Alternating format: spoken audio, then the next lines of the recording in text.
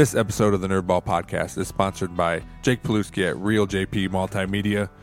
He does the music for this podcast. He has produced this podcast.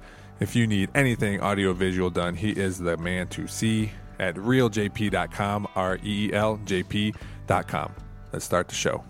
I'm Matthew Ross, and this is the Nerdball Podcast.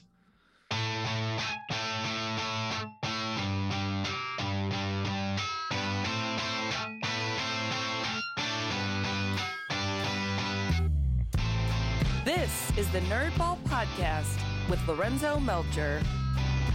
All right, Matthew, thank you for coming on my podcast today. We met a while ago when you were a teacher at Owens. I always feel weird when I was at BG, I feel like they were all professors, and then when I was at Owens, I was like, I think they're still professors, or I don't know if they're teachers, or I always felt weird. Like, how do we address that? No worries, man. I don't have my PhD, so I never was technically a professor, but I answered to anything, you know. All right, Mr. Ross, Mr. Matt, as you know, with some of our students that were volunteers for me at the Botanic Garden. If people call me professor, that's fine, but I was never technically a professor. I was an instructor. Oh, okay. All right. So the first thing I have people do is just let me know something that you've been really nerding out about, something you've been into lately. If it's books, TV show, movies, just a hobby you're doing. The only thing it can't be your job. So it can't be what you do, but what you do outside of that you're just super into right now. Well, when I saw first off that the title of the podcast is the Nerdball Podcast, I'm like, well, man, I've been a nerd my whole life.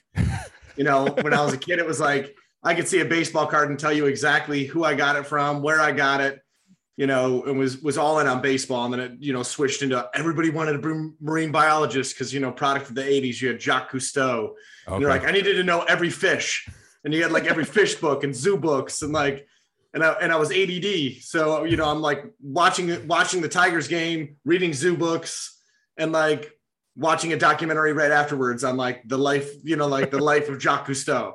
Yeah. So I've always been a total nerd and kind of all encompassing. I think right now, some of the things I'm most into, I'd say if you talk to me now, I'd be the Pine Barrens of New Jersey. Okay. Explain what that is. Yeah. So 1.1 million acres of undeveloped land for the most part. There's a couple homes and things within it, but like for the most part, central Jersey, central South Jersey. Okay. There is that division, you know, the north. Oh yeah. I listened to a Chris Gethard podcast, and he talks about the division between those. Oh yeah.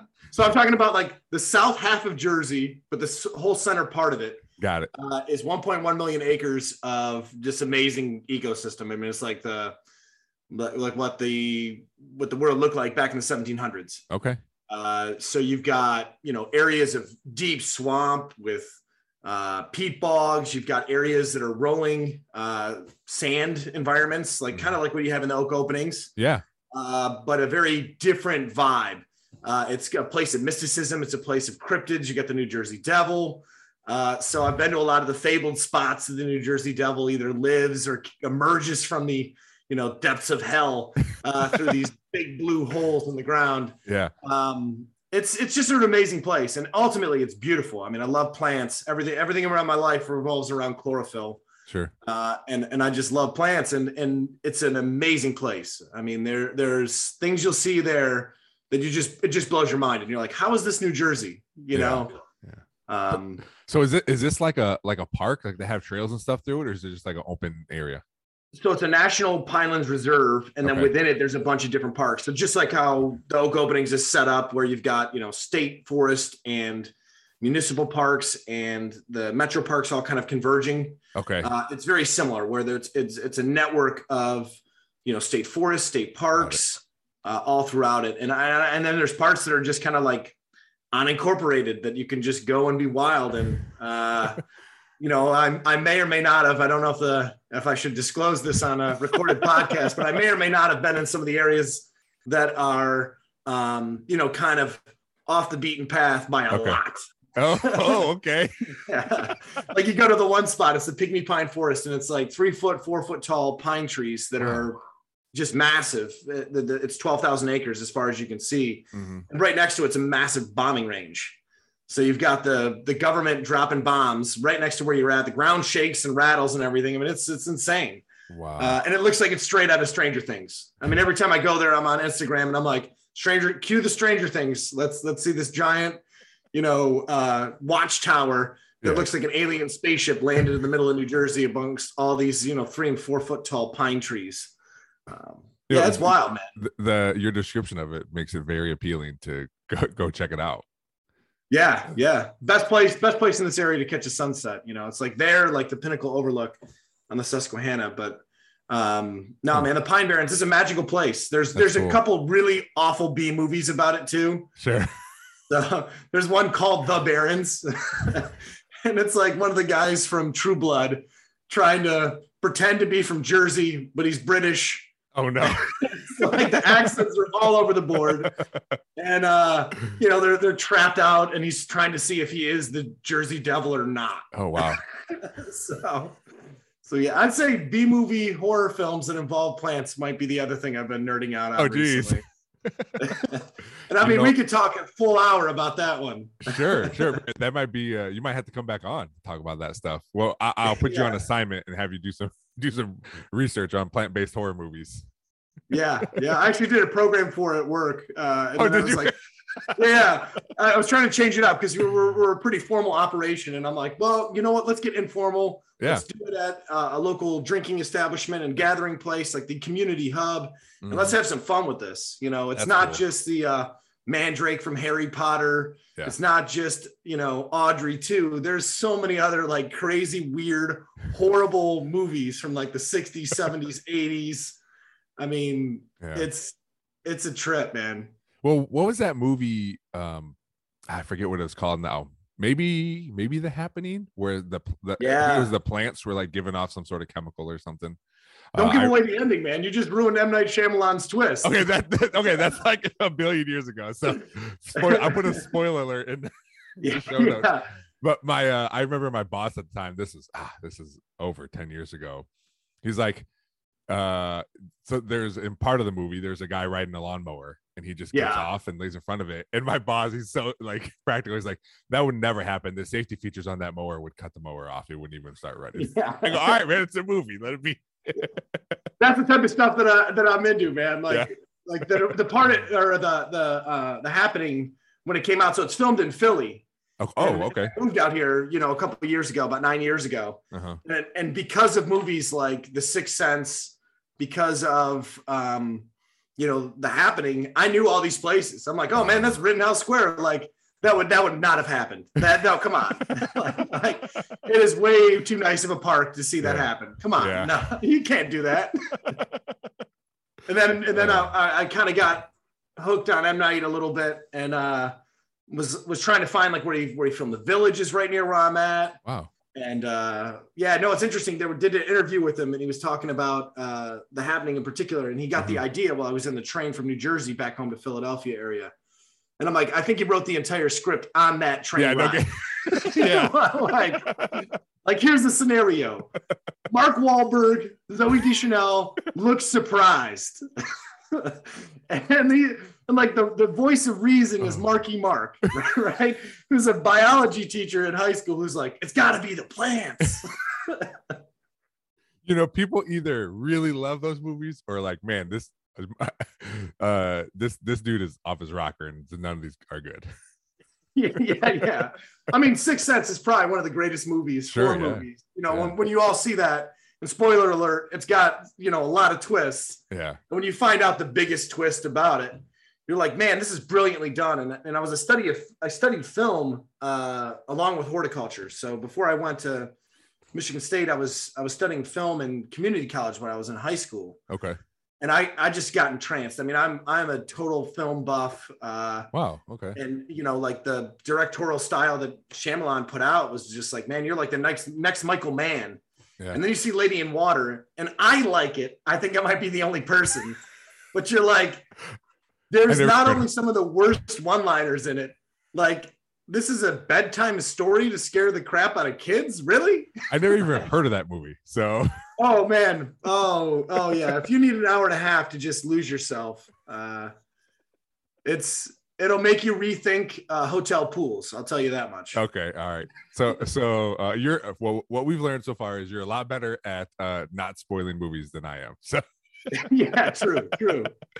When you were talking about going in that forest and like in the bomb areas and stuff, I listened to a podcast where they were trying to save this particular kind of butterfly, and they noticed that they're trying to like save habitats and this kind of stuff, and they noticed where the butterflies were flourishing were on places like that where they tested weapons, and they discovered that all the disruption that is causing is making plants that this butterfly needs, beneficial plants, making them survive and thrive in these areas for whatever reason. I'm sure they explained it, but I was, I don't remember. But I thought that was interesting that they put all these efforts into like regrowing these lands and saving it, and the best spot is where they were doing nothing, and actually they were destroying things, and it was helping out immensely. Exactly.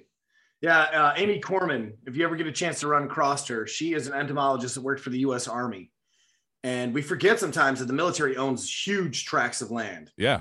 I mean, you think about a military base, it's a large open area for the most part. Mm-hmm. There are the facilities, there are the equipment and the vehicles, but they own a lot of land. And on that land, there's not a lot of human disruption. So it's one or the other, right? You either have preserved land that's in relatively good shape because it's been, tended to, or you have the disruption, like what you do, like what you were talking about. And for a lot of insects, they love that. It's like, this is what would have happened because back in the day, fire would have gone through here. If you're a fire-based ecology, the land would have been stripped multiple times. And then look at this. This is the perfect habitat for this insect or this bird.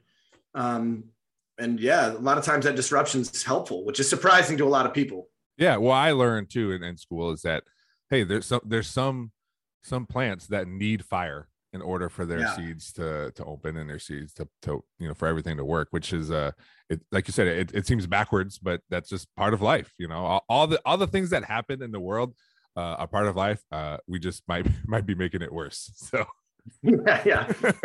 Probably not a might, probably definitely. Book, The Life After Us, or The Life Without Us, The World Without Us. Yeah. Okay. I know this is what would happen to the world if humans weren't here. Yeah. And it's wild. I mean, they talk about, buildings crumbling and like zoo animals, if they were all released, like how they would naturalize in different areas and like they would find stasis. Yeah. Like we're the disrupting balance. I think there was a TV show like that too. It might've been based off that book, but yeah, there was a TV show, which for me always makes it better when I can actually see things as opposed to read things. So yeah.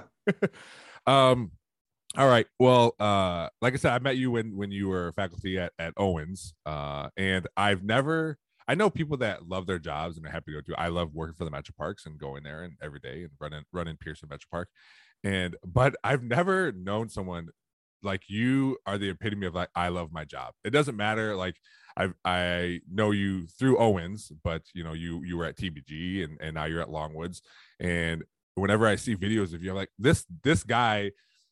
Like I said, I love my job, but it makes me feel like I don't because you're so into it, whatever you're doing.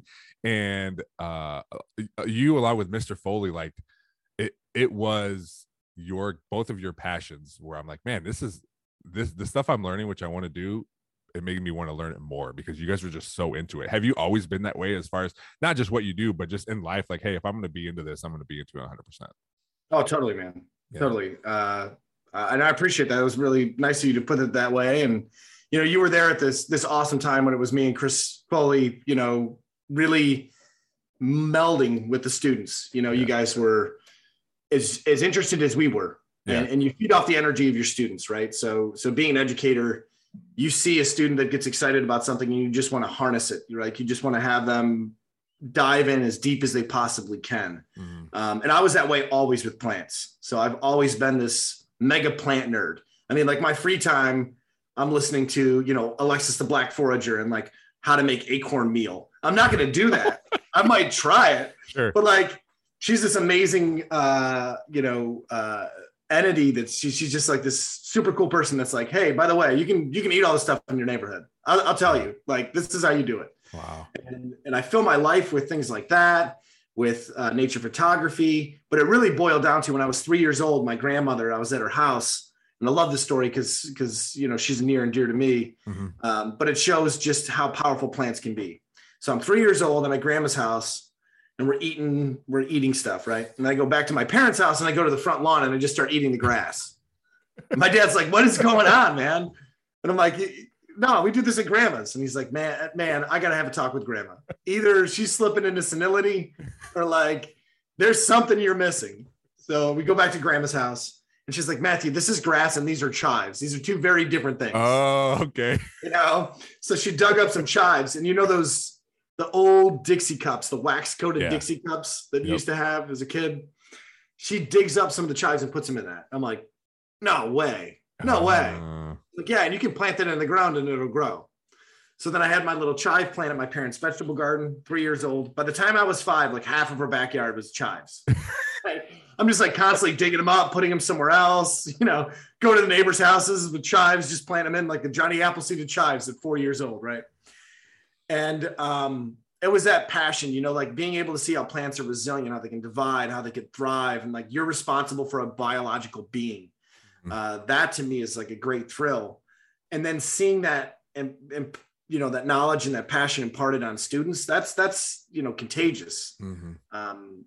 You know, and I look at you and your career and other graduates that like fell in love with plants and nature and landscaping and being able to work one with nature. Like, that's an amazing feeling. I feel that same way. You know, I coach football but it's the same thing when you say, when someone's excited about it, you just try to harness it and focus them on this, whatever it is. For football, it's this position, you know, let's you figure out this position and learn to love it. And it's the same thing when they go on, and even if they don't for sports, even if they don't play football in college, but to understand like, hey, I love this thing. I also love accounting, and now that's what I want to do. I learned how to you know, do whatever through football. You know, it is a nice feeling to be like, man, I because you don't know, but you're just like, I hope, or I think I was part of that. Yeah. I do want to go back to you planting chives. So I'm assuming that was the beginning of you filling your parents' yard with plants. How did they take that of you just like, hey, I always bring these plants home, I'm throwing them in the yard? Well, I think they appreciated that more than other things I would bring home. Okay. Because I was a curious kid, right? And we had a park, Dodge Park, named for the Dodge brothers, right near where I grew up, about a mile away. And we had this in 5th and 6th grade, you raced frogs and turtles. And that was like the coolest thing. The end of the year, everybody circles up and everybody puts their frog in the middle and the first frog to the end. I mean, this is probably not allowed now. I mean, I look back at it and I'm like, this is like amphibicide. Where would you get these frogs from? You just pick them up? So I'd go to the park. Okay, all right. And I had a Folgers can, like an old Folgers can, a coffee can. I always wanted to have a pond. Okay. And I needed to get this frog. I needed to win, right? So like every year, I wanted to get the frog that would be the fastest frog. Yeah. And I had to win. So I was like, I'll train him at my house. I'm like, I'll draw a chalk circle and I'm going to get the frog to be the fastest frog. And that's the one I'm going to take. So the landscaping of vegetable gardening, that's pretty mundane, right? You know, like worst case scenario, you're going to till it in, you're going to throw some grass over it and you're good, right? Yeah. You start digging holes next to the foundation of a house and putting a hose next to it because you needed a pond. Oh no. For your frogs. That gets a little bit more intrusive. You know, parents go away for the weekend, the neighbors call and they're like, something's going on at your house. I think your pool might have sprung a leak. And I'm like, no, Matt he just hooked up the hose and left it on for 3 days and had a puddle that became a river that's now onto 17 Mile Road, you know? So, oh my, you know, it's so, and my dad always told me like, kids are gonna get into stuff but you know, you got to let them figure stuff out, you know, as long as it's not dangerous for them. And even if it's, you know, a little bit dangerous where they might hurt themselves, you still let them figure it out, you know? And so I'd imagine, you know, your parents were probably upset about it, but then afterward, especially in seeing you now, like, man, they have all these stories of like, yeah, he was destined to do what he's doing because based off A, B, and Z. Yeah, totally, man.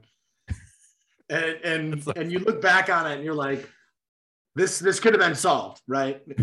Like I could have just had a frog in a terrarium at my house. Yeah. But I was like, no, we can't do that. You know, I was a kid that wasn't allowed to have a dog or a cat. Okay. So, you know, the dog, it's like, you want to go traveling. We traveled a lot as kids. Mm-hmm.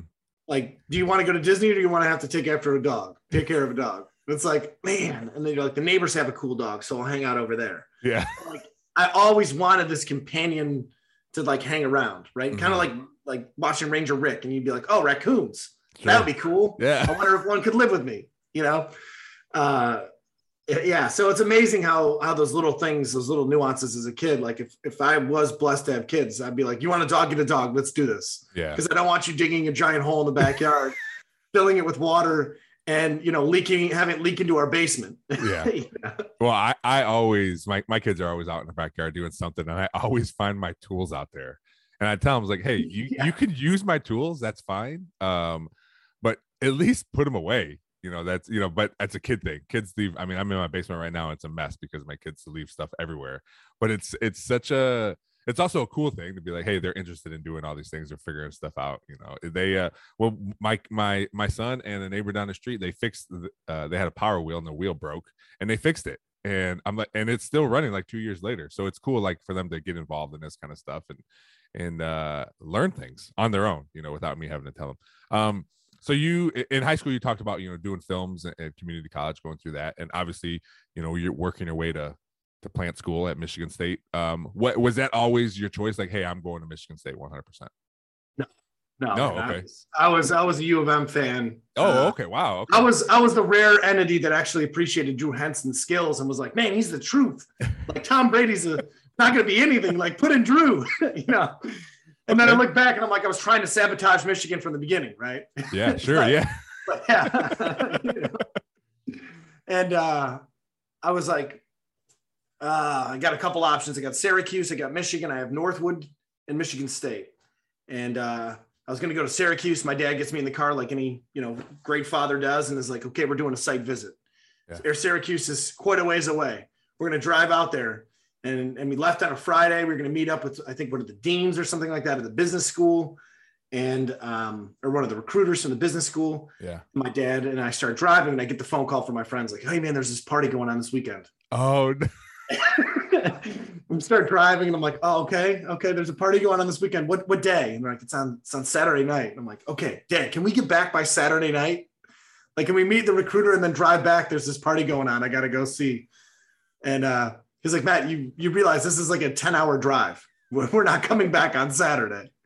I'm like, oh, okay, that's kind of a bummer, but, you know, I get it. And you drive like an hour later, and he sees me checking my phone again. He's like, so it's that party that you're really excited about, right? I'm like, yeah, you know, my high school sweetheart's going to be there. My cousins are going to be there. My friends, it's this big party. Like, it's after a big football game. I'm missing the game, you know, all this. And we go like another half an hour longer, and we stop at one of like the travel stations and grab lunch. And he's like, so what are you thinking about right now? Like, what are you most excited about with Syracuse? And I'm like, man, this is going to be fun. Syracuse, the Orange Men, you know, like, it's far away from home. It's a really good school. And about 10 minutes into the conversation, he's like, okay, I got a proposal for you. You can go to the party. I'm like, oh, awesome. And he's like, but you're not going to Syracuse. So I'm like, strike that one off the board. I'm done. I can't go to Syracuse. He's like, you got to give them a personal call. You have to be a man. You got to tell them like you are breaking this appointment and you are not going to go to Syracuse. I'm like, okay. So then I was down in Northwood, U of M, and Michigan State. Hold on, what's that? Hold on. So did he, this whole time, he didn't want you to go there? No, I mean, it's my parents. They never wanted me to leave the state. Oh, okay. Yeah, so, so and then in this party, did it actually happen, and did you have a good time, or was it one of those things you go back and it just fizzled out? I think it was more of the latter. Okay, yeah, that's most high school parties do. Yeah, exactly. Like, yeah. All right, so your dad was thankful for that, I guess. And, totally. Yeah. I mean, saved him some gas money, and we had a good time, just the two of us. Yeah. All right, so that one's crossed off. So then you said Northwood. So I'm down in Michigan, Northwood, and Michigan State, and both Michigan and Northwood, both great schools. Couldn't have been happier to apply to go to Northwood for sure. And it was still in the process of determining if I was going to apply to U of M. Mm-hmm. My brother went to Michigan State and I came up for a weekend. And my brother, I mean, you want to talk about Nerdball podcast? He's on another level. Like, I'm an excited, passionate person. Yeah. My brother is like a nerd to the next level. Like, as a kid, I aspired to be him. He would just like, wow, you know, just a brilliant mind. Mm-hmm. You know, he'd sit down and figure out a computer game in one night, right? Wow. Like, this guy's just a genius. And he went on to be a doctor, and he's a, you know, great dad and, you know, faculty at Michigan State Medicine, medical college. And I went up and hung out with him for a weekend. And I was like, oh man, this is awesome. Like, beautiful campus. I fell in love with the campus. North Campus at Michigan State's a beautiful place. I went over to W.J. Beale Gardens, one of the first botanic gardens in the country, and was just like, this is so cool. And I'm, you know, thinking about what I could do. And my brother's like, Matt, you've been landscaping. Like, you love plants. You've always loved plants. We've got this great agricultural school. Yeah. And I was like, okay, but like, you know, I'm going into business. I'm going into supply chain management. That's what every kid dreams of. Right. wait. So you weren't even going to school for something? No, I wasn't even going to horticulture. No, oh, really? No. I didn't know. No, I was going in for business. I was like, I'm going to make as much money, and then I'm going to run a landscaping company. And then like 3 months before school, it's like, I want to be an educator, but like want to be a high school teacher that's also got a landscape company and coach soccer. And then it was, you know, one class at Michigan State. So I got accepted at Michigan State after going and spending a weekend with my brother. I'm like, this is the place I want to be. Yeah. Get accepted. And I took one horticultural class, intro to horticulture. And I didn't even know what the word meant, right? I'd been working landscaping since I was about 14, 15 years old. Never knew what horticulture meant. Yeah. And I take the classes with Marcus Duck, and I was a sleeper. I was a chronic sleeper in class. Like, you put me in a high school setting, I'm going to sleep because I read the book the night before. I already know what you're going to talk about. I'm prepped enough so that I can wake up and answer a question. So you think I'm paying attention. I'm just napping in school. Right. So I'm in Marcus Duck's class, and my neck is just twisted, just going back and forth. Right. And then I was compelled enough. And it was like the big sign of like, this is what I need to do, was when I could stay awake in class. And I was awake the entire time, just riveted after that. Wow. And just couldn't get enough of it. It was, you know, it came to me. Yeah. Yeah. That's interesting to live your life this certain way, but still every part of it, like, well, I'm going to be business, but then own a landscaping. Oh, I'm going to be a teacher, but then also do landscaping. Then at some point you just gonna be like, well, why don't I just do landscaping? Like, I love it so much, I want to do it on top of my already busy job. Why don't I just make that my job? And apparently this class is like, okay, I guess this is going to be it then. Yeah. Wow. Yeah. That's it's interesting to know that you were super excited to go into business to do that. But then now you could focus your energy 100% of the time on plants. Yeah. And that's the advice I give to kids now. When I talk to high school students, collegiate students, I'm like, follow your heart, man. Your passion, like what you were talking about earlier, you know, how much I love my work and love my job and the impact that I have in the greater community and impact that I have on nature and the way that people view the world. I'm like, it'll come, you know. There'll be times where, you know, you get the phone call and they're like, hey, your credit card's due. And I'm like, I could tell you how to have the best tomato. So like, can we exchange that knowledge? Like, I know that my credit card's due and I'm working paycheck to paycheck, but like, have you ever had a amazingly perfect ripe tomato right off the vine that's this heirloom tomato? And then you try to think of ways, you know, with social media, with the way that the world's changed, you know, there's markets for that. You know, you have someone, I know I talked about it earlier, Alexis the Black Forager.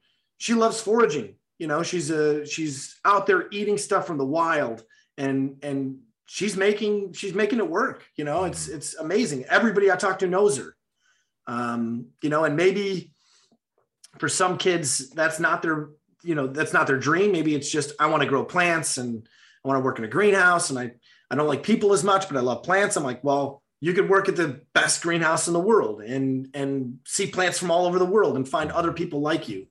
And I think far often today we just focus on, and that's what I did. You know, it was like, what job can I make the most money straight out of college? Yep. Supply chain management at the time was super hot. I went to a career fair, and I wish I knew the guy's name, right? We're at this career fair and I talked to a supply chain logistic manager. It sounds awful. Right. I'm like, today's day and age would be a rough go, right? It sounds awful, but that's what my sister does that kind of too. So okay. Sorry. There you go. There you go. And I was like, dude, why do you love your job? Was my first question to him. Yeah. That was, just imparted on me. Ask him why they love their job. And he goes, golf. Sounds like golf. He goes, I make enough money that I can go to the best golf courses anywhere in the world. Mm-hmm. And I'm moving stuff around the world. He's like, eventually, like there could be AI and computers that could take my job away from me. And then I would retire and I would play golf. Right. But then as that kid, you could just say, well, why don't you just do something with golf then? Right. Yeah, exactly. Yeah. I'm like, superintendents do well for themselves, man. Sure. A buddy of mine's John Torres. He's a graduate from Owens too. He graduated, I think, right before I started at Owens, right before you were there. Okay. John's the head of grounds and the head of the facilities for Talent Energy, which I think actually Subaru Field now, the Philadelphia Union, MLS, okay. So Major League Soccer. And if you talk to John, a passionate guy, loves soccer, but was like, hey, I'm almost good enough to be a pro, but I'm probably not going to be a pro. Mm-hmm. What can I do? And John now runs the entire facility, the fields. He has a staff out there, and they're one of the top rated athletic sports fields in the country. Yeah. And he's passionate. And he's like, this is the perfect blend, right? My day, I spend all day working with soccer players, working with coaches, working with the team on making the best field possible. Because in one sport where the field matters the most, mm-hmm. Soccer's where it's at. Yeah. And he's been able to make innovations as to like the way the ball travels over soil where there's more bulk density. Mm-hmm. And I hope I'm not giving away any of his secrets, or like, if you water this part of the grass, as a soccer player, if it's a hard surface, the ball's going to roll faster. Mm-hmm. Right. And if you don't have as much turf there and it's more matted down, the ball's going to roll faster. It could bounce differently. Like the turf matters most in the world's most subscribed sport. Right. Yeah. Everybody in the world loves soccer, I hope. Well, except the United States. Yeah. Like, oh, come on, man. It's coming. No, and like, here he is. And he's like, I didn't make it as a pro, but I am a pro. Yeah. And I'm there, longevity. This is my career. This is my passion. So that same kid that you're talking about, that's like, I want to be an accountant. And I also want to be a wide receiver. And you're like, man, you look at the longevity of a wide receiver. Calvin Johnson, one of the best wide receivers ever. Like what, 9 years? Yeah. You could be the accountant for the team, or maybe work for, Jay-Z as an agent. Yeah. You could put your entire career into it and you're surrounded by the sport. Yeah. Like, where can you combine those niches? That's what, you talked about. Most people want to go for money, right? Hey, they make a lot of money here or money there. And I always tell kids, one of my favorite things to do, I'm sure I talked about it here on the podcast, is every fall when we're out there practicing football, when I'm just talking to kids, when it's a defensive day and I'm an offensive coach, I'm talking to some kids, and I always ask the seniors, like, hey, what do you want to do? What are you doing next year? What do you want to do for a job? This and that. And they have all, a wide range of stuff. But my main point to them is, whatever you do, make sure it's something you love to do, because if you love to do it, you'll learn to live without whatever the amount of money they're going to pay you. If you go for a job right away because you're going to make $100,000, you might not like it, and then I feel like you're always chasing that money, and then and maybe you won't be happy. But if you're happy with what you're doing, then 30, 40, 50, 20, whatever they're going to pay you, you're going to be happy with it, because you get up, your alarm goes off at 4:00 because it's a blizzard and you got to go to work. It makes it a lot easier. Yeah, totally. And you also know how to make the best tomatoes. Yeah. Right. So like, you're going to eat well. Like the benefits of horticulture and knowing plants is like, we all have to eat. Mm-hmm. Yeah. There's people out there that will pay well to know how to access that knowledge. Right. I remember I was having. Go ahead. I was having surgery and I had an anesthetician or a nurse anesthetist. Yeah. And like, I was going under, and they loved having me there. I had a couple procedures in a row. And like, every time as we're doing the countdown, like, count from 100 backwards. He's like, no. Instead of counting backwards, can you give me some advice on how to pinch off like my dahlia so I get him to branch out more. Can you tell me a little bit of horticultural knowledge right before you go under? Because like, and this is someone that you know is getting paid a lot of money to be there. Yeah. And you're just like, hey, I'm the teacher at Owens. But like, but the knowledge is just as valuable, you know? Can I tell you, when I found out what determinate and indeterminate tomatoes were, I'm like, oh my gosh, this is going to change how I garden my tomatoes. And because I built this huge like trellis, like, hey, these tomatoes are just going to keep growing. If I, if it's 10 feet tall, they're just going to keep going up this. Like, I was all excited about this, and it's just a little thing. And I've been growing tomatoes for a while, but I found this thing. I'm like, oh my gosh, there's a difference. You're just not going to grow tomatoes. There's different ways to do it, or how to, pinch off all the I forget what it's called, but all the like shoots in the middle of the branches. Yes. Yeah. So it like all the little things that, even though I've been gardening for a while, like learning new things all the time. I will tell you, the hardest thing to do is be in landscaping and then come home and do more landscaping. So, yeah. Or if you've been like, keep work at work is what most people say. And it's like, Where do you travel to? I travel to other gardens. Yeah. What do you do on your free time? I listen to other people. I have Hort Happy Hour. Like at the beginning of the pandemic, I was so thirsty to connect with my peers, right? Because you're like, I miss it. Like I work at Longwood Gardens. We bring in the top peers all around the world. Then I started Hort Happy Hour.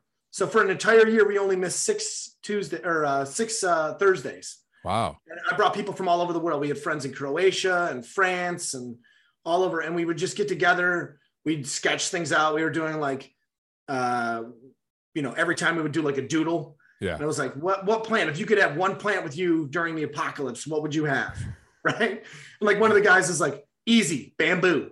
Building structure, it's edible. I'm going to make a raft. I'm going to have a house. Like, I'm going to be able to catch water. It's bamboo. And the next person's like, I want grains.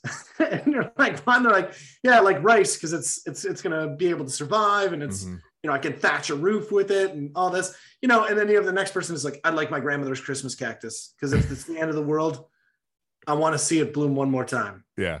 Wow. That's so crazy. Yeah. And you had people from all walks of life be a part of this. And I'd say that in many ways, it was what helped get me through, Sure. Like you're indoors, mental health. Obviously, I live in 490 square foot. 12 hours away from my family. And I'm like locked in a box. And you know me well enough to know like that's a problem. Sure. Yeah. Right. So I'm like getting outside, being alone in nature. The Pine Barrens was a big part of that. I was going to the Pine Barrens once a week. I was trying to do a new hike 2 to 3 times a week to someplace I hadn't been to locally. And then, connecting with my peers on that was one of the blessings that we had over the last 2 years. And you meet likewise people, right? Sure. Yes. Yeah. So you're in that group and you're like indeterminate tomatoes and all this. And I'm like, well, there's probably someone in here who's like in France. It's probably Yovan. And he's like, yeah, we have a 20-foot tall structure and it's all perfectly done and elaborately embellished because it's a French formal garden. I'm spelling out the word tomato with my plant. Yeah, exactly. Yeah. I have to admit, man, seeing you as a podcaster, you definitely have that same energy that you're putting it all in. And you were the last person. I don't know if I'm going to disclose too much about your past here to the audience, but you were one of the shyest students I had. Oh yeah. I've said that before. I've said that on this before. Like I never thought I would be coaching, talking in front of people, interviewing people. I mean, next or a couple Fridays from now, I'm giving hour-long presentations in front of Perrysburg faculty and staff about racism and that kind of stuff. I mean, if I would have told you that back when I was going to school, you're like, yeah, right. What are you going to get up there and talk for 30 seconds and get down, So yeah. You had it. We all knew you had it in you. Sure. Yeah. Chris and I, we talk about you and the other students, obviously, because he's my best friend. We'd be up at 3 a.m. watching Michigan State basketball, grading papers, and being like, Lorenzo, great guy, just amazing. I just wish he would talk more in class. Like, he can captivate his classmates. Yeah. Like he could galvanize them to do amazing things. And you have that power in you. It's great to see it unlocked. And, if they're waiting for the blue check verified from your other podcasters, as your former instructor, I could say that you were shy. Yeah. Really shy. 100%. I actually, when I look back at it, I go, because I was thinking about it before, like in class and stuff, I go, you say that. And I'm like, I felt like that's the most I ever talked, but it still came out as me being shy. Every once in a while, though, something would trigger you and you'd go off on it. You know, you could tell that passion, like whether it was football or something about, you know, design or landscaping. And you were just like, man, I really like this. And you would just go off and we're like, yes, take that and apply it all the way to everything. Either that or be a better student, because you're not quite there yet either. No, man, no, never felt that way. There was a couple things where if I had Mr. Foley on right now, the first thing is like, yeah, your capstone was an issue. You like half started 3 times and never finished things. And after a while, you're just like, all right, you have all these ideas. We're going to say we worked on all these things and this is your capstone. So let's finish this and get you out of here. You know, I did enjoy being there. Like I like being there. I think what I liked most about it is because there were so many non-traditional students. I like being a part of that, because I always felt weird going back to school at the age I did. And I was still young. I wasn't as old as some of the other people in there, but I always felt like, man, I'm late, I'm behind, but then you look around and you're like, well, no one's really behind. They're just deciding to do something different or starting differently. And I'm glad that, you guys saw, especially in me, like, hey, this is he likes this stuff. And especially because how I went about picking what I wanted to go to Owens for, I took that catalog, flipped through the book and dog-eared everything that interests me. And I just kept doing it and doing it and doing it. And then the 2 things left were landscape and turf grass management and x-ray tech. And those were the 2 things. Okay. And then I was like, you know what? The big difference between these is one's outside and one's inside. So I'm going to go with the thing that's outside. And that's what drew me to it. And then with the help of you guys and some of the other, even though our soil science teacher, his name was Craig. Craig, yeah. Dude, that dude, there was something about him that I really enjoyed. I think he was so big, but I felt like his voice was so small. Yeah. Me. Yeah. And it was just a strange thing, but he seemed to enjoy, like, I gotta take the soil science class and it doesn't seem exciting at all.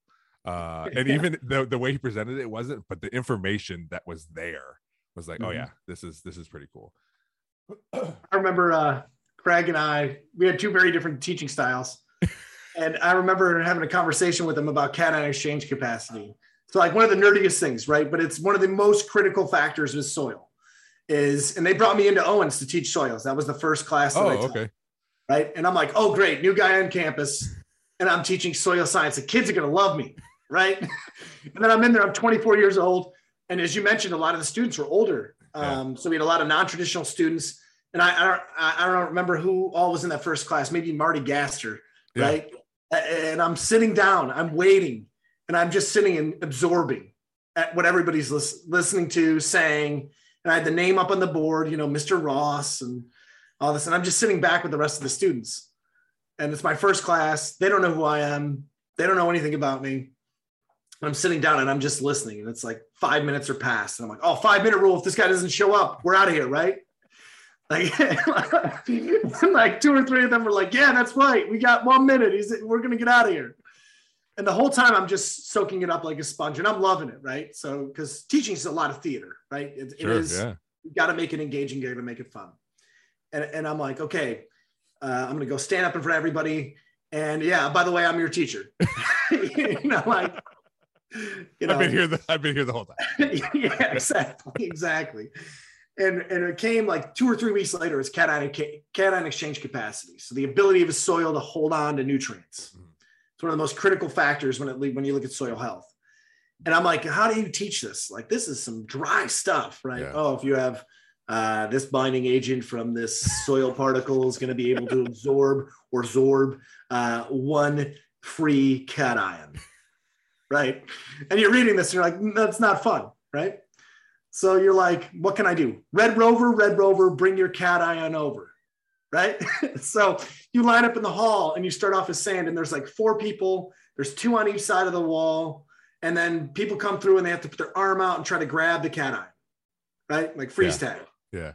Well, then you have, clay soil, and they get a lot closer, and they have 1 hand out. And now it's 8 students or 10 students instead of 4 students. And someone's walking through and you got to grab the cation. Look at all the fertilizer the soil can hold. And you're like, now you're organic matter. You get both hands and both feet. There's nobody getting by you, right? And there's 40 of you, and there's one cation, and like that's why it's so tightly held. Yeah. And I remember our department chair walking by and being like, "What is this new teacher doing?" Like all the people in nursing and X-ray techs, they're like out looking in the hallway, like, "What is going on out there? This is amazing," you know. And that was part of what made it fun. It was wild, man. What did you, when you came up with that idea, were you right away like, this is going to be a hit? Or were you still apprehensive? No, I was probably like the night before, and I'm like, how can I still, because you know, you're fresh into the gates and you have another job too. Yeah. You're like, how can I make this fun? Like, what would be fun? And you're just thinking in your mind, I'm like, Felix the cat for cations. You know, like, what could we do with that? Like play a cartoon or something. We had soil genesis. I'm blaring like Phil Collins. And I'm like, the earth begins with soil genesis, just like how rock begins with this little number right here from Phil Collins on the drums, right? Like, and when I did the cation exchange one, I remember I was like staying up late, which was common with Chris. And I'm like, what if we do Red Rover? Cation's moving through. It's a person. Yeah. Because I hated chemistry. I did not like chemistry at all. Like I took, I know you had a funny story about having class with your mom. Mine was my sister. Oh, okay. So at Michigan State, my sister followed through. The whole family's all green and white. And we're in chemistry class. And there's 400 people in the lab, or 400 people in the class. And then they have your lab assignments based on your last name. No one knows anybody. It's totally impersonal, which is great for chemistry because you don't want people to know who you are. Yeah. Right. You're sitting back in class and they're like, oh, we're going to have everybody pair up for labs and we're going to go by your last name. And then they call your sister and you out. Right. So our last name's Ross, obviously. I'm M.A., Matt, and she's Megan, M.E. So it's like, well, Matthew and Megan, the odds of her being my chemistry partner are 50-50 at this point. Either we're going to pair up or like we're going to split and I'm going to go with whoever else is like Ross. Yeah. Right. And they announce it and the teacher's like, oh, that's adorable. Are you guys related? And I'm like, in front of 400 people at Michigan State, come on. What are you doing? Adorable. I'm like, now I'm adorable. Thanks. Like, really looking forward to watching this on E-Bombs World someday. You know. How'd you make your way to? How'd you find your way to Owens? Oh man, Chris. Okay. Chris was an alum from Michigan State. Mm-hmm. My brother was living in Toledo at the time. My brother and sister-in-law both did their residency in Toledo. My brother was at ProMedica, and my sister-in-law was at St. V's, I think. Okay. And he had moved to Toledo, and again, following in my brother's footsteps. I was like, oh man, there's a botanic garden there. That's pretty cool. And I'm like, I'm getting my master's. I want to teach and I want to work in the field. Right. And right before the job at Owens, I had thought, do I want to go to Chicago? That's where I always wanted to live. It's an amazing city. And there were some landscape jobs, but there was no teaching involved. Right. So again, it's like, I want to blend both worlds. And then I thought about doing a PhD and I went down to Purdue and I was a prospective PhD student. And I got some fantastic advice from the guys that I was going to work under. Dr. Mickelbart from Purdue is like, wow, this is great. We're going to work on like biochemistry. We're going to do some genetic analysis and we're going to do some basic science. And I was like, oh man, I don't know. Like, and he's like, if you don't know and you want to do a PhD and there's any bit of doubt and you're not like, if your nerd brain isn't firing over like tree biochemistry, yeah, then like, this isn't going to work. Like, you have the other jobs lined up. And at this point I had already applied and interviewed at Toledo Botanic. He's like, take the other jobs, man. Yeah. He's like, you're at Purdue's one of the top schools in the nation. And he's like, you're at one of the top schools in the nation and you're a candidate. So like, this is transferable. You can come back someday. But if you're not 100% in the next 4 to 5 years of your life is going to the lab and checking out like the cellular level of plants, then you probably don't want to be here. And the next day it was like serendipitous. I got the call from Owens and it was Chris and we just totally hit it off. Nice. You know that as a student, I mean, he's a great guy and really helped mentor me. And I started with soil science, plant science lab. And then I was helping as a lab walk for woody plants. That was my first year. And then every year I just got progressively more involved at Owens. And I'm like, what's the next step? And that's when, I don't know if you remember Toledo Grows and Michael Zaburla. Oh yeah, you started the urban ag stuff at Owens. Yeah, right? That's how I went full-time at Owens. Okay. So I met Mike Zaburla, for anybody who's out there that knows him, like one of the most amazing human beings, who was like, I'm blending horticulture, agriculture, and social justice together. Yeah. Right. As much as it was about growing food, it was about bringing together the community. It was about showing that there's a place for minorities in agriculture, outside of just being, the traditional ag worker. Yep. There's other opportunities out there, and what he did, and the community with help of the Anderson Corporation and Toledo Grows showed a lot of at-risk youth, and then we actually worked with incarcerated youth too, that there's a place for you in horticulture and agriculture. And man, there's nothing more powerful than the very first time I went to Toledo Grows and met some of the young men that were working with him and young women that were growing crops that fell in love with it. And I was like, whatever I do professionally right now, I need to be a part of this. Yeah. And that was when we recognized the niche that, like, man, we could have a certificate for students in urban agriculture so they could come through the program with Michael and work with Toledo Grows and either volunteer, or some of them are court adjudicated. And then you've got a pathway to college. And it's through plants, it's through being outdoors. It was amazing. It was way ahead of its time, I think, because I think so eventually too. the college didn't recognize, in my opinion, what that meant to the community and what that meant to the larger picture and the bigger picture of social justice, where it's like, if nothing else, they learn how to teach themselves how to eat and appreciate, raising their own food, that's going to empower them. So even if they're working an hourly job and they go home at night and they have their own vegetable garden, they're richer for it, and I think the college just was a little short-sighted in that, and it was turbulent times, and there was economic collapse and everything else too. So unfortunately the certificate doesn't exist anymore. But that was an amazing program. And I was very happy for my time in Toledo. How long were you at Owens? 6 years.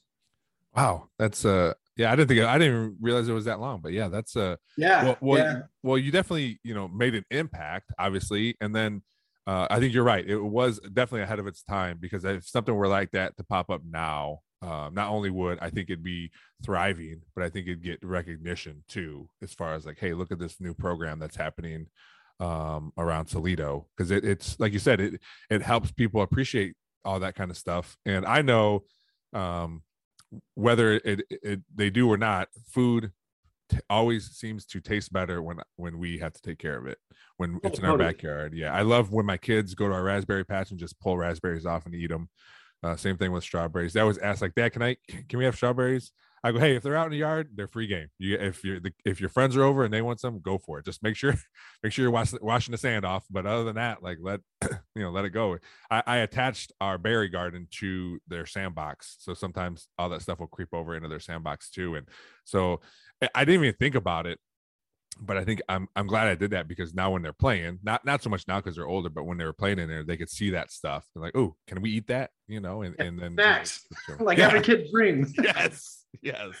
And I would want to clarify. I mean, I did it. I'm very grateful for the opportunity Owens invested in the program. I mean, it wasn't just, being ahead of its time. It was that they took a rider on us, and the work that we did, it still has a lasting legacy. So Toledo Grows is still very much alive and active, and they're still changing lives through community gardens, through their workforce development programs. And in the college, it was a tough choice. It was sure. And then, it coincided with my departure as well. So it was a difficult decision. But if it wasn't for Owens, I don't know if the Oneida Center would have been able to be furnished and built, and that we had, 3 great years with students learning urban ag, and many of those students do great things now. It was a shame that it wasn't galvanized more, that people didn't notice the power of urban agriculture. It was right when Detroit was really starting to rise up through the power of growing plants and really seeing that green revival of the city. And now it's, you know, it's like the coolest thing, right? You move to a city because you want a community garden plot, right? You're like, oh man, I'm moving to Denver. I got to be in the Cherry Creek community garden plot. It's like competitive. And then like our counterparts back in Europe are like, yeah, we've been doing this for a couple hundred years, guys. I don't know why this is such a hard concept for you. But I know when I'm driving around and there's vacant lots, that's what I think about too. It's like, oh man, that'd be cool to have a garden there. Or, you know, this, or, hey, there's just an empty parking lot. Why can't we just take that out, put a garden there? But I take it too with, I said it before, but my neighbors on both sides of me, I use some of their yard to grow vegetables. And I just let them know, like, hey, here's what we're growing this year, or ask them what they want to grow. And then I'll take care of it. It's on your property. I'll take care of it. And whenever you guys want to go out there, pick whatever you guys want to pick. And, you know, we're going to share this thing. But I told Andrea, like, if something were to happen, I want the people around me to know how to grow food. Yeah. Because it's just like we said, it's important. And if we can survive together when times are good, then we can hopefully survive together when they're not so good. So, but I do, I mean, I'd like to expand that to other neighbors, but I might be need to wait a little bit more till people realize, like, hey, we can't just have people in my backyard growing vegetables randomly. Exactly. They're out there. They're, you know, in the chase, you know, sitting down reading a book, and people are just coming in grabbing food. Yeah. I'll tell you what, though, during the pandemic, a good friend of mine, Mara Tyler, she's a flower farmer, the farm at Oxford, really amazing dahlia grower. And it's more than that, but she was right as the pandemic hit, right? She was one of the last teachers that taught a program for us. And like the very next day, it's like, we're shutting everything down. Oh, wow. And we were talking, and she's like, well, I got to figure out what I'm going to do for a vegetable garden for my family. Cause like, I don't want to go to the store. Yeah. And the two of us got together, and it was this great synthesis. So the last, you know, two years, 2 growing seasons, we've had this big family farm plot, right? This vegetable garden that I've been back, you know, vegetable gardening again, you know, doing a lot of the same stuff that I was doing at Owens, that small scale agriculture. Mm-hmm. And that skill set kept us fed, you know, like I didn't have to go to the grocery store. It was great. Is that the one you'd always go live on when you were? Yeah. Okay. All right. Yeah. It was cool. It was cool. Yeah. I liked it. It's, I'd have more garden spaces if I didn't have kids, but they also need grass to run around on and do stuff. You know? Like, hey, don't go over there. The zucchinis are growing over there. Stay out of there, you know, but so it's all strategically placed right now, but eventually I even told Andrea, I was like, we're not gonna have a front yard eventually, just prepare yourself, you know. That might not be for another, you know, 10 years, but I'm gonna take it over eventually. It's gonna be chives. There's gonna be a 4-year-old kid whose grandmother hooked him up with some chives. He goes out in the front lawn, and you're like, pull out all the grass and just leave the chives. We do have chives, but we only have one, so they're not everywhere. Like, instead of mowing, you're out there precisely chopping it and bagging it. Like, what's up with this guy mowing his grass with scissors? Get him out of there. Revive Johnny Depp, and you're like, this is Edward Scissorhands, and he's going to be collecting all the chives for your fine dining tonight. After Owens, you went to Longwoods, correct? Yep. And you've been there ever since. Besides you, I've never heard of Longwoods. So besides the information that you put out and see, can you explain to people what it is that you guys do there? Yeah, totally. So Longwood Gardens is the lasting legacy and the living legacy of Pierre DuPont. So the industrialist of the DuPont company purchased about 200 acres in 1906 at 33 years old when he was running the DuPont company and having a great time exploring the world and being fascinated by fountains and gardens and trees. And he found this property here situated in Brandywine Valley, which is about 30 miles south of Philadelphia, and was like, I want to have the world's greatest garden. And really, he created it. Mm-hmm. It's 1,100 acres about. It's got a show fountain that rocks anything else in the world. So we renovated it 2014 to 17. It was a $92 million renovation to give you kind of scale and scope. Yeah. Wow. It's the largest residential garden I've ever seen, because he lived here on property. Okay. And it's one part of that, like, 3-legged stool. So performing arts is a big part of what we do. He had John Philip Sousa playing like the marching band was here, and he would have fountain shows with him and all kinds of amazing things happening during his heyday. And now we bring in like great musical acts. We have a choreographed fountain show that even includes fire jets. So some pretty amazing stuff. And then the other parts of the three legs are fine horticulture and gardening and design. So it's one of the most elaborately designed gardens you'll see anywhere in the country and anywhere in the world. We have a 92 or 86 acre meadow, which is all Chester County native plants, which is really, really impressive. Mm-hmm. And the commitment to the natural lands is really strong. But then we also have a commitment to plant exploration, research, and display. We have a huge project going on right now. Our conservatory is being reimagined. And when it's done being built, it's going to be the most amazing blend of the old world and the new and the futuristic side of things. Mm-hmm. So his conservatory was built 1919 to 1921.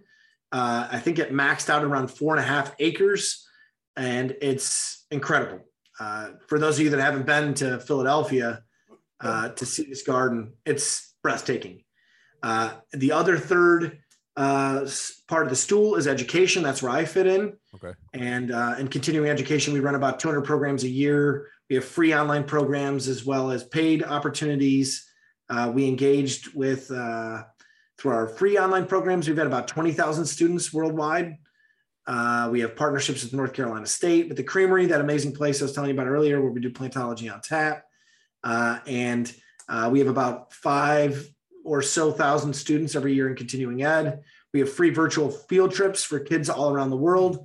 We're one of the top virtual field trip providers as well. So a real strong commitment to education. We have a fellowship program. We have a 2-year residential program where people come from all walks of life to be trained in fine horticulture. I was gonna ask you about that, because there was a student at Perrysburg who also, I coached in junior high track, and she worked for me at Pearson this summer. But she was like, I don't know what I want to do. You know, I think I'm going to go to she told me a 4-year school she's going to go to, but she has her own landscaping business. She wants to get in horticulture, but she specifically said, if I think after I'm done getting my degree, I want to go to Longwoods. And she talked about that 2-year program. And I told her, I said, well, if you want to do it after high school or whenever you do, let me know, because I know someone who works there.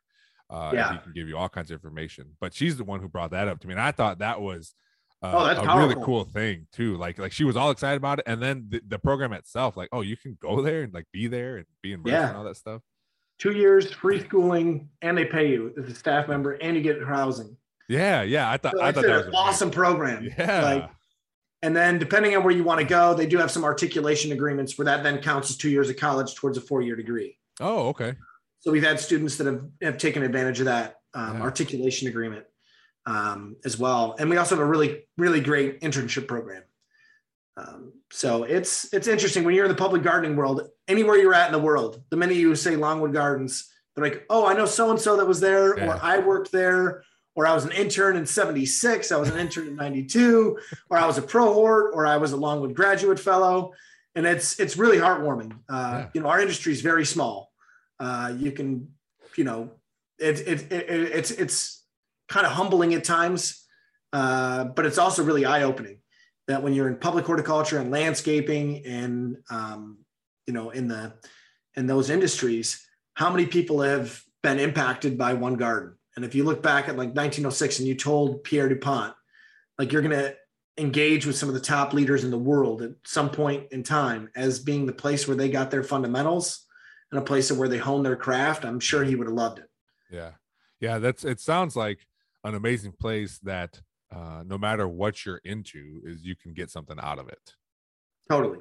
I mean, you just rattle off so many things, and I'll put the website too in the show notes, so if people want to know more information. Also, if you don't mind, I'll put your email in there too, if people want to get a hold of you about certain stuff.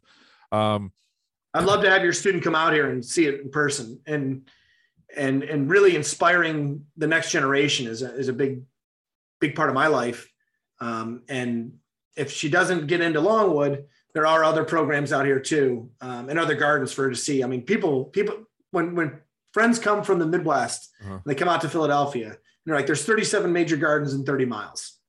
They're like, what? And they're like, yeah, like birthplace of America, birthplace of America's gardens, right? Yeah, okay. Like, so like, if you think about it, a lot of the, you know, the Thomas Jeffersons, the Ben Franklins of the world were obsessed with plants. Even before them. I mean, like if you look at Alexander von Humboldt and you know, all of the great poly geniuses of their era, the polymaths of their era, plants was where it was at. Yeah. You know, like that was a big part of the reason why America was, you know, for what it was, a colonial establishment, was because of plants. I mean, it was plants, and obviously the other things that came along with that. Unfortunately, you know, but one of the big things was that it was plant exploration. Yeah. You look at John and William Bartram and the work that they did to catalog North America's flora and then send it back to the colonial power. That's essentially the essence of what created a lot of the public gardens in this country. Yeah. And then you had, you know, David Hossick, who has a bit part in Hamilton the musical, who was the doctor for Aaron Burr and Alexander Hamilton, had this garden called Elgin Garden. And he was, you know, doing that where Rockefeller Center is right now. But really from like New York all the way down to DC is this just massive hub of horticulture. Yeah. And when you get to see like the legacy of those individuals, as well as people like the DuPont family, where, you know, your cousins have like one of the largest mansions in the world, and they're like, I love plants, and these are the plants that I love. Like, I want a French formal garden in the middle of Wilmington, Delaware. And then my other cousin, he's into romantic gardens, and he's going to have azaleas and this giant carpet of azaleas and understory bulb plants from Europe. And then Pierre's like, I love fountains, and like, I want to make the engineering aspect of gardening be a reality for the public and for my friends to see these amazing elaborate shows. And it gets almost into a bit of a competition. Sure. And then we benefit from that today, because if it wasn't for them, we wouldn't have these massive gardens that can truly inspire others. And then it trickles down. So you've got all the smaller gardens, and you've got, you know, Chanticleer, like the most amazingly beautiful garden. It's I always joke around and say, like, I'm married to Chanticleer, or I'm married to Longwood, and I'm definitely going out to see Chanticleer more often. Like it's my weekend getaway, my vacation in town is going to Chanticleer to see how passionate those gardeners are and the combinations that they make. And that's less than 50 acres. Yeah. So it doesn't need to be a huge garden to change your lens. Well, you definitely make me want to plan a trip out there now, because it's just looking at stuff. And we did that a few times at Owens, going to different arboretums and stuff. And that's the one thing I like about TBG as opposed to the other metro parks, that things are labeled. Like, I love labeling, because I don't know, no one knows everything, but it's cool to see all these plants and having scientific names. My wife always asks me, like, why do they have scientific names? I go, well, first of all, they're fun. A lot of them are funny and they're cool to say. Second of all, you can take that and it's, this scientific name is the same here and same in Canada and the same in China. Like, it's the same everywhere. So people can speak the same language, even if they don't really speak the same language. So, and then you get in really in-depth plant nerdy conversations. Like with my friends yesterday, I was at the Smithsonian to see the Futures exhibit, and hang out with some of the gardeners from the Smithsonian, the horticulturalists there, as well as friends that are landscape architects. And we literally had like a 15-minute aside about Agastache, or is it Agastaki, or Agastache, or Agastaki? And then, like, one of them, she's British, and she's like, I'm never going to correct your English because you've all gone far off the deep end. Yeah. Right. Like, and you know, you have these awesome conversations, and you're like, it's spelled the same. So if we just write it, we're good. Yeah. Right. Yeah, there you go. We don't even have to say it. Well, even all those pronunciations, you can still picture the word. So even if we are pronouncing it wrong, it's still you still know what you're talking about. Yeah. All right. We talked about all this love of plants and love of everything. What's your favorite plant? Tree, shrub, food? Oh, like, man. Do you have one favorite plant or a family of plants that you like? Oh man. Do you have a favorite kid, Lorenzo? No, but I have what I like more. So yeah, I mean, you got to add the qualifiers of someone like me, right? So sure, you ask most people, they're like, oh, I love irises or peonies. Yeah. Like, yeah. So like we're talking herbaceous temperate? Are we talking about tropical hardwood? Well, how about this? Give me. You got to have like a few. So yeah, you narrow it down to one, but give me a few. Yeah, the Victoria. It's the largest water platter in the world. Okay. Totally captivating, right? It's a plant that's got spikes. It can grow 20 foot in space in a year. We started from seed, and they've got like big thorny spikes and big lips on the edge of the pad, so that they actually act as like a battering ram and rip up all the vegetation around. Really? Yeah. Oh yeah. No, man. Plants are cool. Like a lot of people forget about this. That like they're in this world to compete and to procreate and sustain themselves, right? So just like human beings, they're going to do whatever they can to fight back, right? I don't know if you remember. I didn't have all the Foleyisms that Chris had, but one of my taglines was plants are in the business to survive. Yeah. Right? You got to remember that. And they're going to do everything they can to make that happen. Yeah. So that's a really cool plant that has a long history here at Longwood too. And I would say from a aquatic standpoint, that and Aquarius is a really awesome water lily or foxfire. From a tree standpoint, that's hardy here. I have really great memories with bald cypress. Going through the Everglades, I did a plant exploration out there where we saw, we're in chest high water, full of alligators and snakes and all that fun stuff. Freaking out a little bit because I'm from Michigan and I'm like, there's nothing in our waters that'll kill you. Except the algae, apparently. Yeah. That would. Yeah. We don't want to go into that. But I have some really fond memories of bald cypress. The Pinus rigida, or this is a favorite. That's a big one in the Pine Barrens, and there's something magical about it. Mm-hmm. The one I want to see. So I've got like Gone in 60 Seconds when he had that Shelby that was his dream. Yeah, I got a couple of those. So Helonius ballata is swamp pink, and swamp pink grows in New Jersey. It's critically endangered. I think it's it's definitely endangered. It's very rare. Okay. And I know where the population is. I've seen it multiple times, and I just got to, somebody's got to tell the deer and the bunnies and everything else not to eat it when it's going to bloom. But seeing it in the wild would be something that I'm really looking forward to. I've seen it in cultivation. It's a beautiful plant.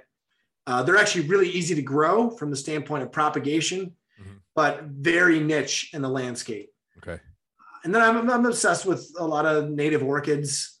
I like the turquoise and jade color of the strondylon or the jade vine. I could go on and on, man. Sure, yeah. Rainbow eucalyptus is if I'm going tropical hardwood, that would be up there. Yeah, that's wild. What about you, man? What would be your favorite plant? So mine, and I've loved it since the first time I saw it when I started my first landscaping job that I got through the Owens had a job fair that I got through there. Mm-hmm. The business is no longer there, but it's Premier Gardening with Margie. And but the first time I saw a smoke bush, I'm like, what is this? It looked so weird. I've never seen anything like it before. And I love that plant enough where I bought one. I think there was someone I worked with someone they knew had a business and they were going out of business. So I bought a smoke bush. I planted it I have an apartment at the time. So I planted it at my in-laws, and it's still there now. It's survived a couple rejuvenation prunings that were necessary because everything else died. But it's still there, and it's so, I don't know. I really like that. There is someone in my neighborhood who has a Metasequoia glyptostroboides. Yeah, there's that name. That's a fun name to say. Yes, I love that. And every time when we walk around the neighborhood, I love staring at that tree. It's so straight. It's right in their front yard. But that's one of my favorite trees too. And really, in my backyard, it's a lot of like normal landscaping plants because I buy all the plants, but I also know that I don't want to get too exotic because I have to take care of it, and people, my kids are going to be running around, so nothing that's too expensive. But I do like lilacs. I have lilacs in my backyard. They're real easy to to grow, and they're right by a window where we open it in the springtime and the scent comes in the house. I do have to move them because I always think of Chris, because he always, everyone says right plant, right place, and these are definitely not the right place. They're too big, so I got to move them around a little bit. But yeah, those are the plants I like. I like. They seem to me, and I always try to tell people too, like, because they'll ask like, "What's your favorite plant?" or "What's this?" And to me, like, the plants I named are pretty readily available. People can get them. They're not like super. They're super common, but that doesn't change the fact that I like them.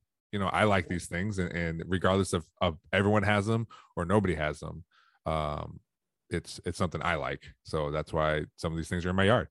And finding new, like, I love finding new annuals. Like, I got this thing called a popcorn plant a few years ago. Yeah. I saw it, and there was a lady at this little garden center that I went to. I would go to every year to buy my annual. She goes, "Check that out." I what is that? She goes, "It's called a popcorn plant. Rub it and smell your fingers." I'm like, "Oh my gosh, it smells just like popcorn. It's amazing." Yes. Yep. So I planted that, and that thing got huge. Oh yeah. So I had no idea when I just planted it, and I had to like prune it back because it was encroaching on the driveway and my wife's car and everything. But it was cool. And then a banana plant I planted 1 year, which also got giant, and I didn't realize how much water it held. So at the end, like, I cut a leaf off and I squeezed it, and so much water came out. And I'm like, this is amazing too, But I always put those weird plants in the front yard, because I like people seeing them, and then they ask me about them, and we get more nerd talk of plants and stuff. But yeah, definitely trying to find new annuals is a cool thing I like too. Even though like they die, I can't keep them around, but it's cool to grow them for the summer. Well, Bill Albert, there's a guy out in Toledo who grows bananas year round. He's does he? Yeah, he uses some of the hardy ones, the Bajus, and he gets a massive growth on his bananas, and he's perfected the art of overwintering bananas. That's cool. So there is hope out there, man. Sure. You can bring them back every year. They don't always have to be an annual. They're going to live somewhere else, year round, right? So. Yeah. All right. Well, Matt, thanks for coming on. This was awesome. I knew you for a while, but it's cool to just really get into this. And much like you, whenever there's someone that also likes plants, I can really go into that, and you have way more knowledge than I do, but it's cool I want that stuff. I want that information. Mm-hmm. And when people always ask me questions about this particular thing, I always go way more into detail because that's just how it is. Like, oh, you just wanted to know how to green up your grass. Sorry.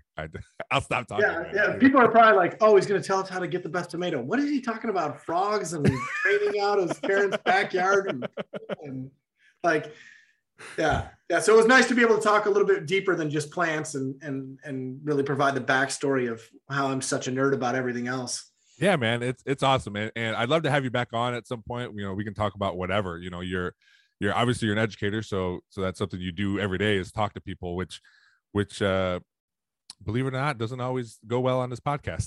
so sometimes really? You get good ones and sometimes you don't. But that's the nature of the podcast, and I'll interview anybody. So I love talking to high school kids too. So they'll come on here and talk about whatever they want to talk about. But that's great. Yeah. So and if this podcast is, I'm not popular enough to say no to people. So I love talking to people. So I think 2 episodes ago, there was a sophomore and his younger brother that was a water boy for us. We're on. So it's cool. Fun talking to all kinds of people, get all kinds of information. Like I said, hope you can come back on and we can talk more about whatever, because it's whatever you talk about.